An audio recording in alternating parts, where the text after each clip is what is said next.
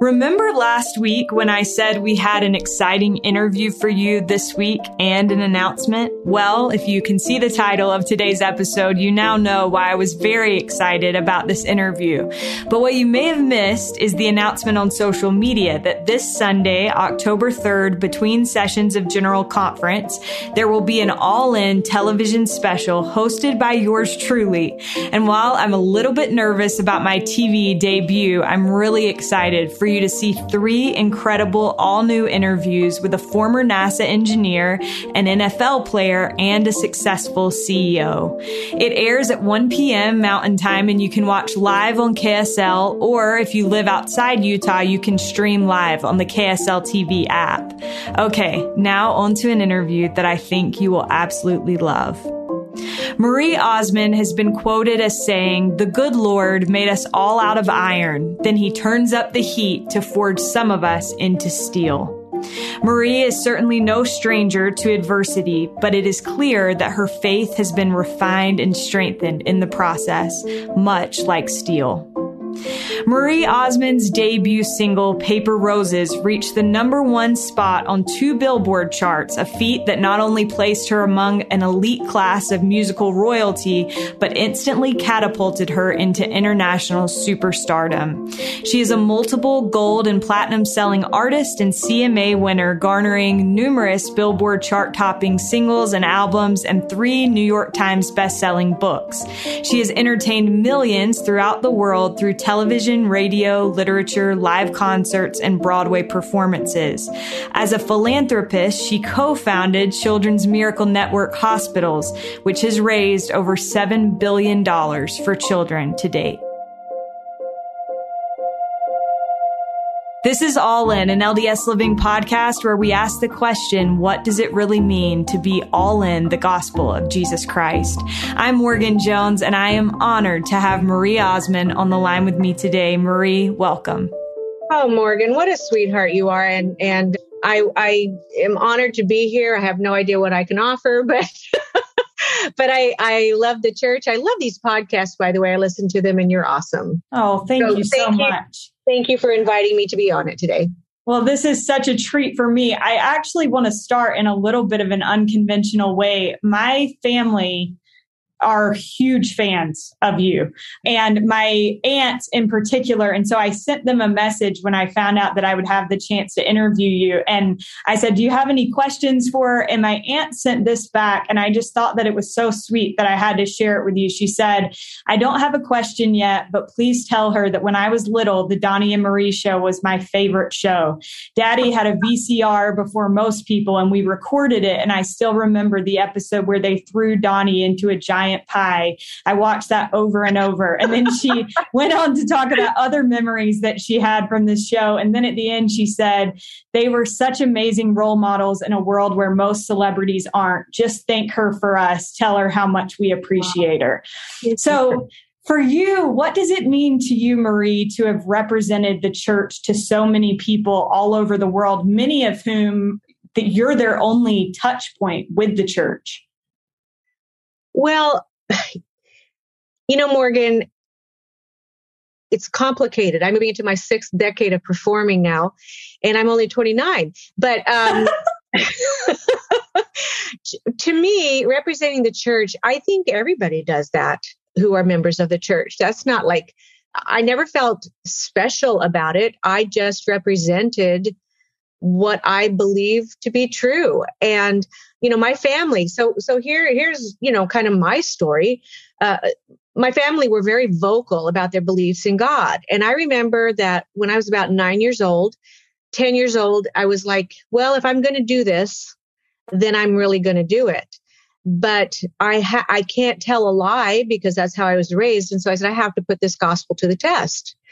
And I've always spent my life, I was always a analytical type that had to research everything and do things. And I remember I read the Book of Mormon every night, as much as I could, every single night. I will never forget. I could draw you the room and everything else. And I got on my knees.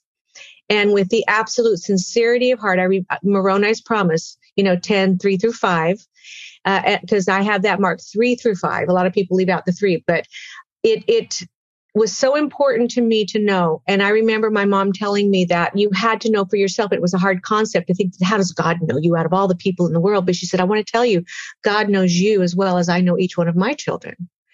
And so I put it to the test, and the Spirit bore truth to my soul that the Book of Mormon, here I am, is doing it again, but it's true. And that feeling was so overpowering to my little 10-year-old soul, because I was right before I was 10. It was like 9 5/8 or whatever. But my soul knew that the Book of Mormon was true. And I knew because I knew the Book of Mormon was true. And there was no way that a kid with a 3rd grade education could have written that Joseph Smith was a prophet of our modern dispensation and the restoration happened. And I felt the Spirit. And the thing that I tell people all the time, look, you can study all you want analytically and all those things, but you can talk yourself out of it. That's called debate team in school, right? But you cannot talk yourself out of a feeling. And I knew at that time, do I know what I know now about the gospel? No, I had the very innocent testimony, but I will never deny what happened to me on my knees as that little girl. And that was the beginning of my testimony. Marie, that's amazing. And I'm so grateful to you for starting us off on that note, because I think once we've had that witness, that's what everything starts to build on. So it was around, you've been in the spotlight your whole life. And so when we're talking about you as a 10-year-old, we're talking about somebody that was already kind of in the limelight. Do you ever wish that you could go back and have had a more normal life? Well, let's see if this is normal. But when I was 12 years old, I met Harold B. Lee, and he said, you have 2 choices as you go out into the world. You're either going to do it or you're not going to do it. Always make the choice that will take you to the celestial kingdom. And he said, no that pressure. Will help you. And I'm like, okay, well, that's a normal thing to have the prophet tell you that. But it's kind of interesting because normal, what is normal? I felt I had a normal life. I thought everybody did what I did and sang on stage and toured on a bus and lived in a hotel and traveled around the world. But, I guess my mother knew that I didn't have a normal life. I've told this story before, but mothers are powerful. And I promise you, it's the greatest calling on earth. I've done all the other things, and I'll tell you, it's the most difficult job we'll ever have. But I remember once I was a little full of myself. I think I was about 16, and the Donnie and Marie show that you were talking about was dubbed into 17 languages worldwide. And, I was thinking I was kind of the hot stuff and maybe the Taylor Swift of my generation, And I came home and I worked hard. We had to memorize 350 pages of script in 2.5 days, whatever. And I put in 15-hour days pretty much. And I was, not only learning all of that, but I was going to school. And so the next day was taping. I said, Mom, I'm so tired. I'm going to go to bed. I have to look good tomorrow. We're taping. And she goes, wait a second. You haven't done your chores. And I went, excuse me. Hello. I'm like, Marie Osmond. And so that was like the dumbest thing I could have ever said. And she goes, really? Okay, well, now you're going to clean toilets. And if you give me any more sass, I've got a million other things that I can have you do. And she said, Marie, you have a job. You remember that's a job, but this is reality. This is life. And you need to learn to be a functioning human being. Now get to work. And because of her, I'd come home. She'd go, we're going to learn to can fruit. We're going to learn to make bread. You're going to go out and learn to catch a fish with a bow and arrow. Now you're going to gut it and clean it and cook it. And I'm like, who is this woman? She's possessed. And so my normal wasn't normal, but man, she tried to make me as normal as possible. I love that so much. I loved, as I was prepping for this interview, reading how many times you've brought up your mom and the influence that she had on you. There are 9 kids in your family, 8 boys and you. What have your brothers, and Donnie in particular, because the 2 of you have done so much together, what have your brothers and Donnie meant to you over the years? Well, we were in an industry where we grew up very close, probably closer than most families do. And, that I don't know if that's a good or a bad thing. I don't know. Would you want to, work with your brother your entire life? No comment. Right. But the one thing I can tell you that we were taught by our father is you can choose your friends, but you don't pick your family. So if you can get along with your family, you can get along with anyone. And it's not always easy. But the one thing I can say is I know they love me ferociously. And like Donnie, for example, I had a very odd childhood. There's only one other person I know that had it with me, and that's him. And that is a common bond. There's something about that Vulcan mind meld. It's, for example, I've told this story, but just to give you an idea, after years and years and years of working together we were in Vegas. If you don't have the curtain come down at a certain time, you have to pay so much in union and everything else. So we were down. For some reason, the show went 20 minutes over. I think there was a technical problem. We didn't even know how we were going to bring that show and cut 20 minutes. All we did is just look at each other, and then we'd do a cut, and then he'd look at me, and then he'd do a cut, and da-da-da-da. And we didn't even say one word. And when the curtain came down, I think it was like 13 seconds, 12 seconds left until the time was over. It went down. We were bowing. He came up and he goes, "Man, we're good." And it's just that sibling, just that the communication through the years of working to have that kind of relationship that develops this kind of love. And I tell my children, I have 8 children. My children are 8 of the most different kids you'll ever meet on the planet, but they love each other. And it doesn't matter what their differences are. They have learned and figured out that family is everything. There's just nothing like that bond. I completely agree. I say no comment about working with my brothers, but then I'm like, that actually wouldn't be that bad. I really love my brothers too.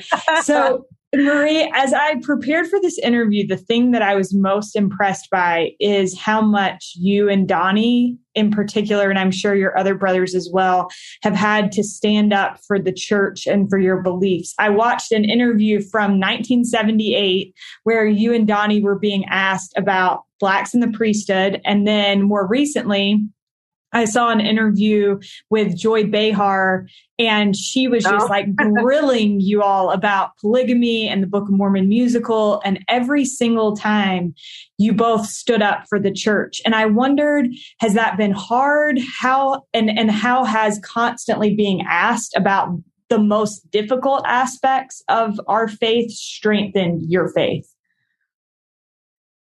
Well, okay, that's a loaded question.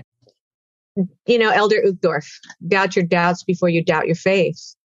And one of the things that I have learned through my life is the word work. You get nothing for nothing. If you want a free ride in life, you're just going to have a life that's empty and shallow and really without purpose. You have to work for it. So one of the things when you say, to be prepared, always be prepared. My brother Alan would say that. Let the Spirit speak through you, but first be prepared and then follow the Spirit. And so, you know that people are going to ask you those questions. When the Book of Mormon musical came out, and I know she said that too. And I told her, I said, you know what? I know a lot of people love it and that's great, but I don't really want to hear a song that says terrible things about God and his name. And I said, it's not me. Never demeaning to people who ask those questions, just to try to give them answers that, are faith-filled, logical, and common sense. Everybody struggles. Everybody struggles with their faith. How do they get through it? You just have to remember that after the trial is the blessing. And some things that we live don't always make sense. But when you stay alert and you keep God always first. For example, in my home is the parable of the 10 virgins. I think that's what you have to do every day. So when you're asked these questions, everybody's going to be asked these questions. You want your lamp full. And to be full, it's not go fill it up and, I'll have an answer for you. But it's that drop by drop, that daily diligence, that effort, reading your scriptures, saying the prayers that you need to commune with the Holy Ghost, to have him with you. And then you're not afraid.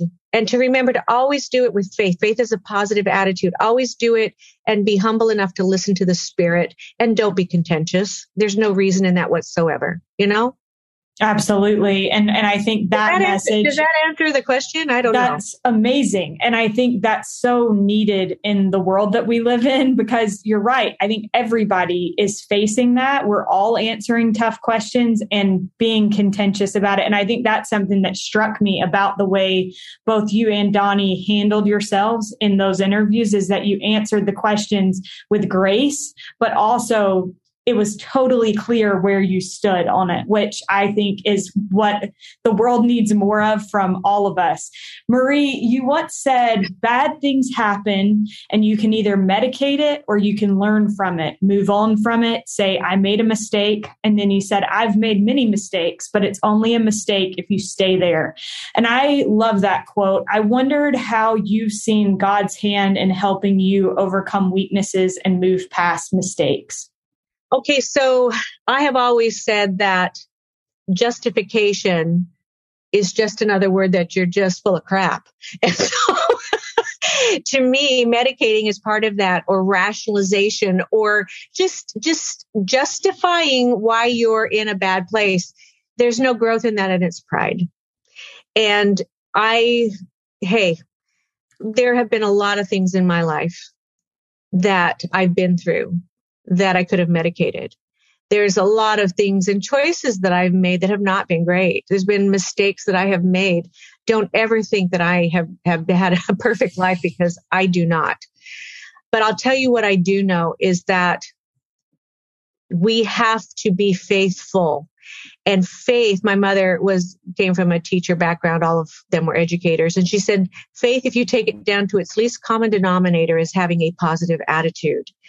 And you have to realize that we are here. God knew we were going to make mistakes. Why do you think he provided the Savior for us? And only the adversary, who I call Scratch, I won't even say his name, because he's not worthy of me calling him by his name. And I call him Scratch because he's an irritant. He's a rash to our soul that just wants to make us bothered. And he wants us to feel like we can never be forgiven. He wants us to feel like we have made so many mistakes that it's impossible. And that is not our God, because our God is we have loving parents. And just like I knew no matter what I did, my parents would love me. And no matter what my children do, I'm an unconditional mother. So why would we think God isn't that way?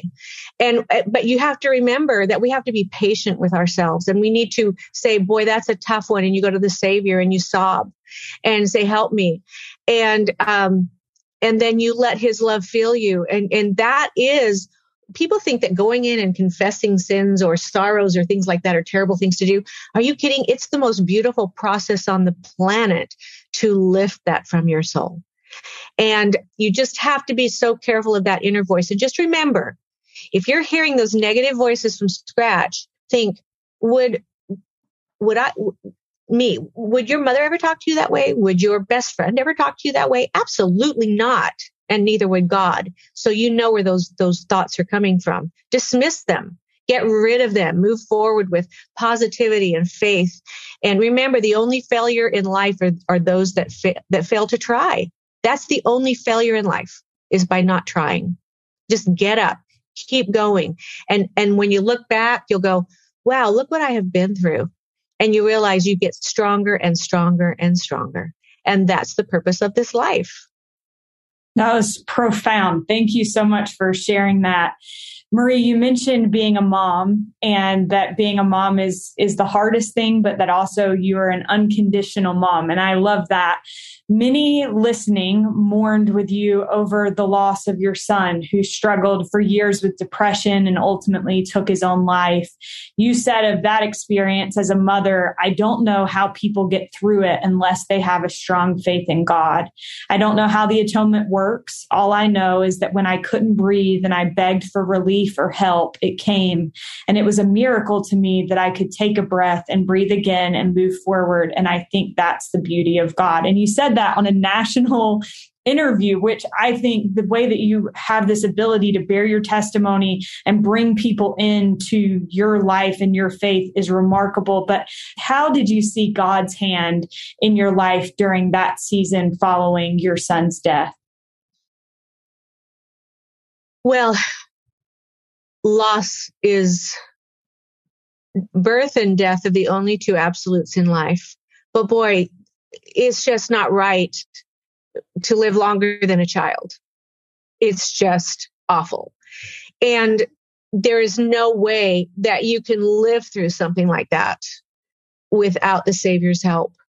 When you go through these things, and besides, it wasn't just his depression, but my son was bullied. He had gone into sobriety, and many of the tormenting when he was at college, I believe, was part of it too. And I've spoken in that.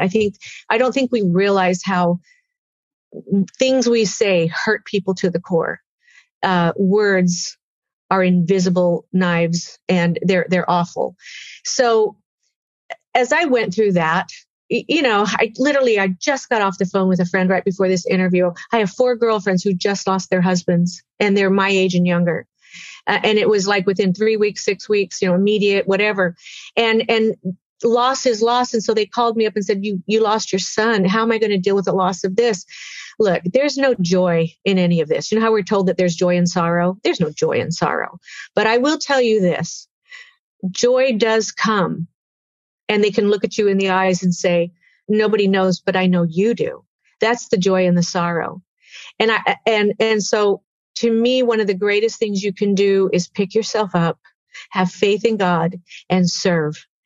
And when I lost my son, I went back to work because I wanted to shake hands with people and see them at those shows in Vegas. And I knew that they had seen from me an example that they had to keep living, because it was devastating to my children.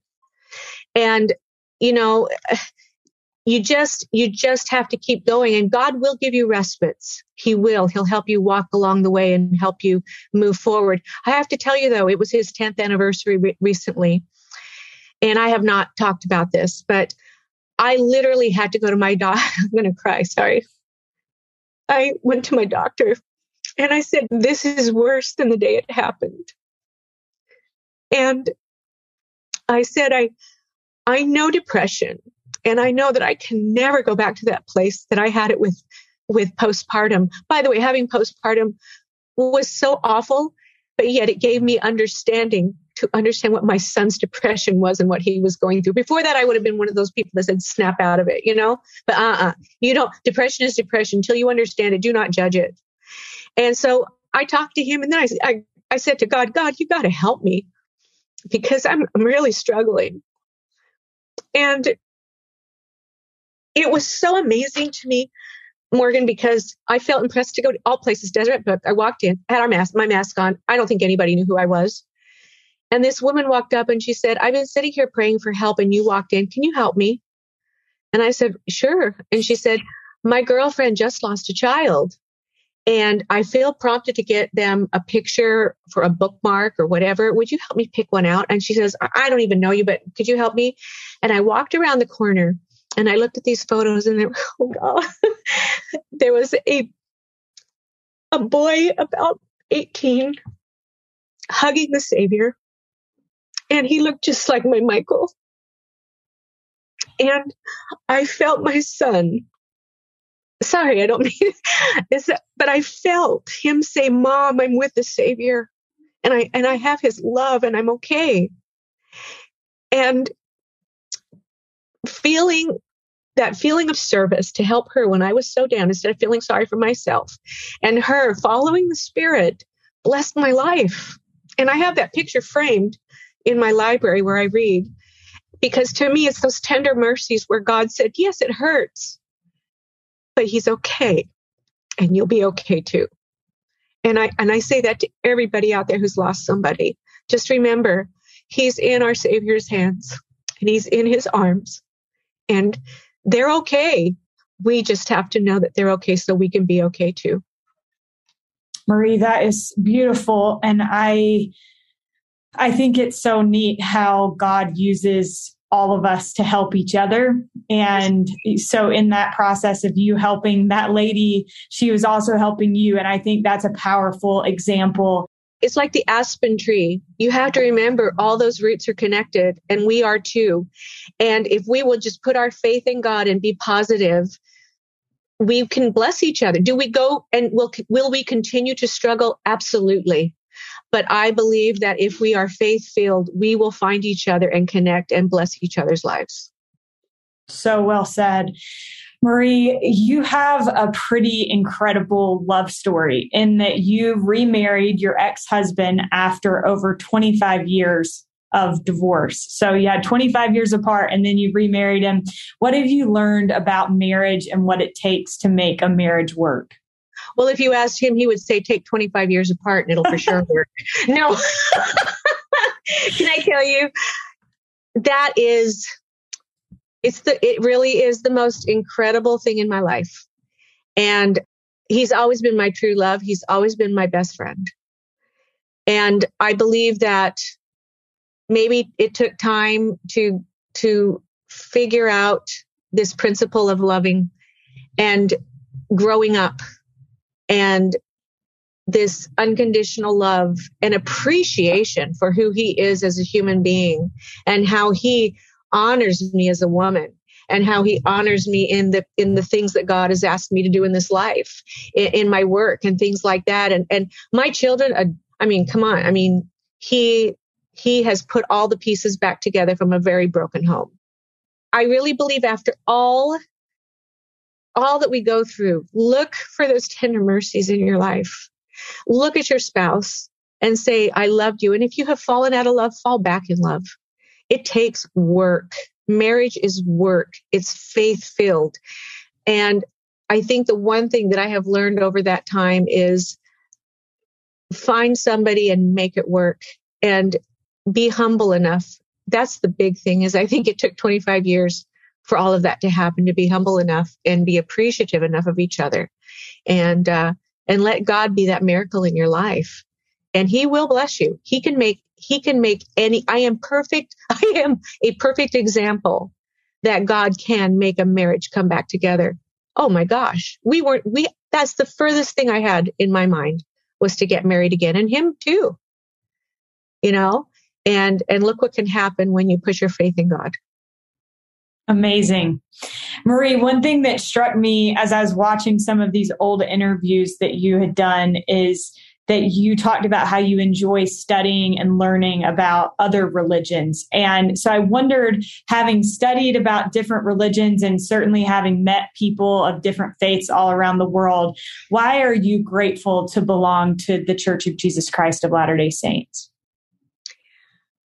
Well, I do study many religions, but the one thing that I can tell you about the gospel of Jesus Christ, the restoration, is that God speaks today.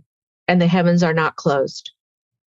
And you can see it in everything from the literature that was printed before COVID to teach in the homes to just everything that is given to have us be prepared. He loves us that much. God loves his children. And the first one is to love God with all your heart. I hear people question and things like that. And I'm like, is really the church designed for you?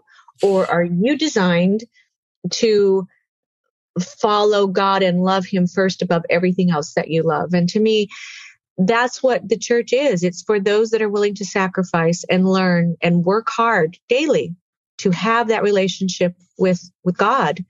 But mostly, I just love that the heavens are not closed. And if there was ever a time we needed God to speak to us, boy, today's the day. Absolutely. I could not agree more. So, Marie, I heard, and you tell me if this is true, I heard that you used to work in the Las Vegas temple and that you would wear a wig so people wouldn't recognize you. Is that true? Yes, but it didn't work. And so I had posted on my social media too many times with me with blonde hair and red hair. But you know what? I really did it initially because I didn't want to cause any commotion. I was there to be of service. I wasn't there to be me. And I don't know. You know what?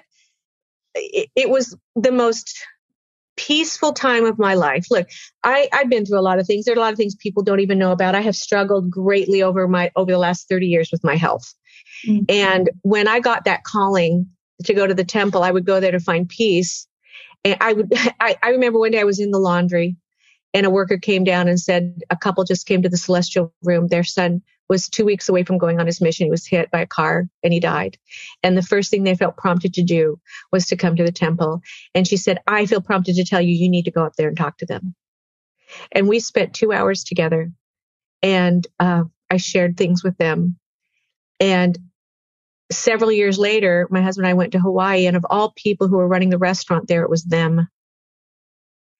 And she said that it's amazing. Once again, it's like that thing, where do you find the joy and the sorrow, is sharing that love. And she said how she had shared our story with other people who had lost.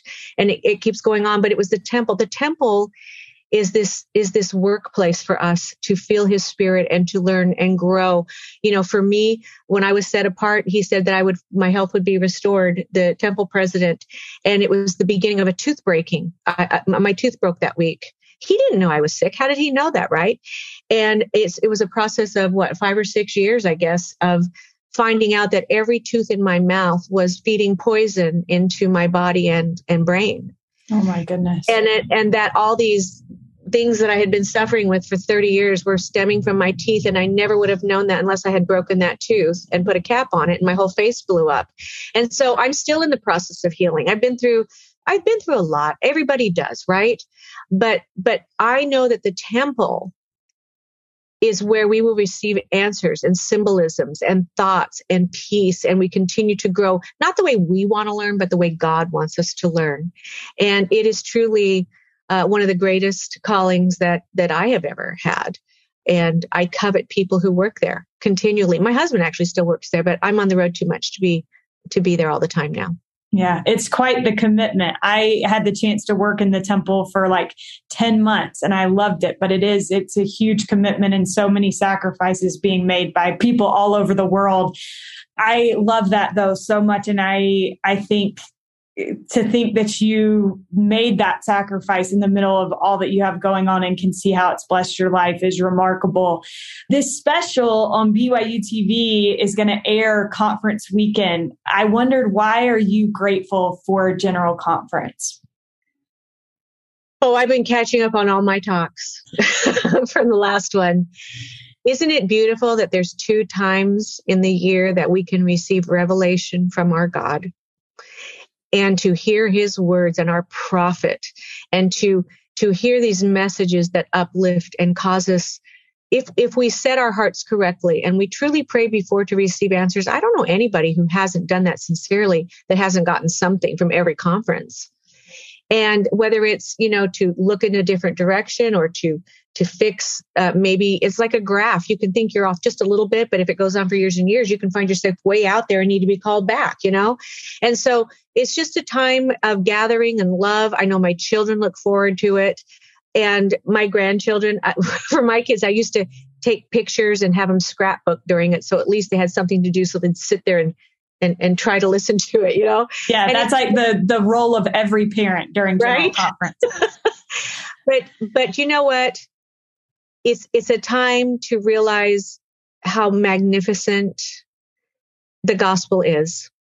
And once again, the plan of salvation and why we're here on this earth and where we're going, and these wonderful relationships that we build will continue on and on and on. And the world would try to tell us and break families apart and to take all that away from us and to give us no hope. And conference week is a time of filling ourselves with hope and love from our Savior Jesus Christ, and knowing that we have each other. We all have each other's backs if we just look to service always in our lives. Well, Marie, this has been so fun for me, and I so appreciate you taking the time. My last question for you is, what does it mean to you to be all in the gospel of Jesus Christ?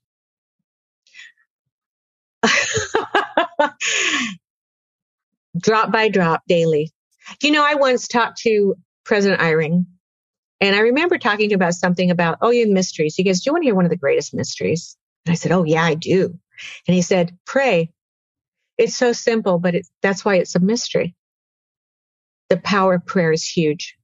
He said, you want to hear another one? I'm like, yeah, sure. He goes, read your scriptures. There's so much power in it. It's a mystery because it's just a simple thing. Read every day.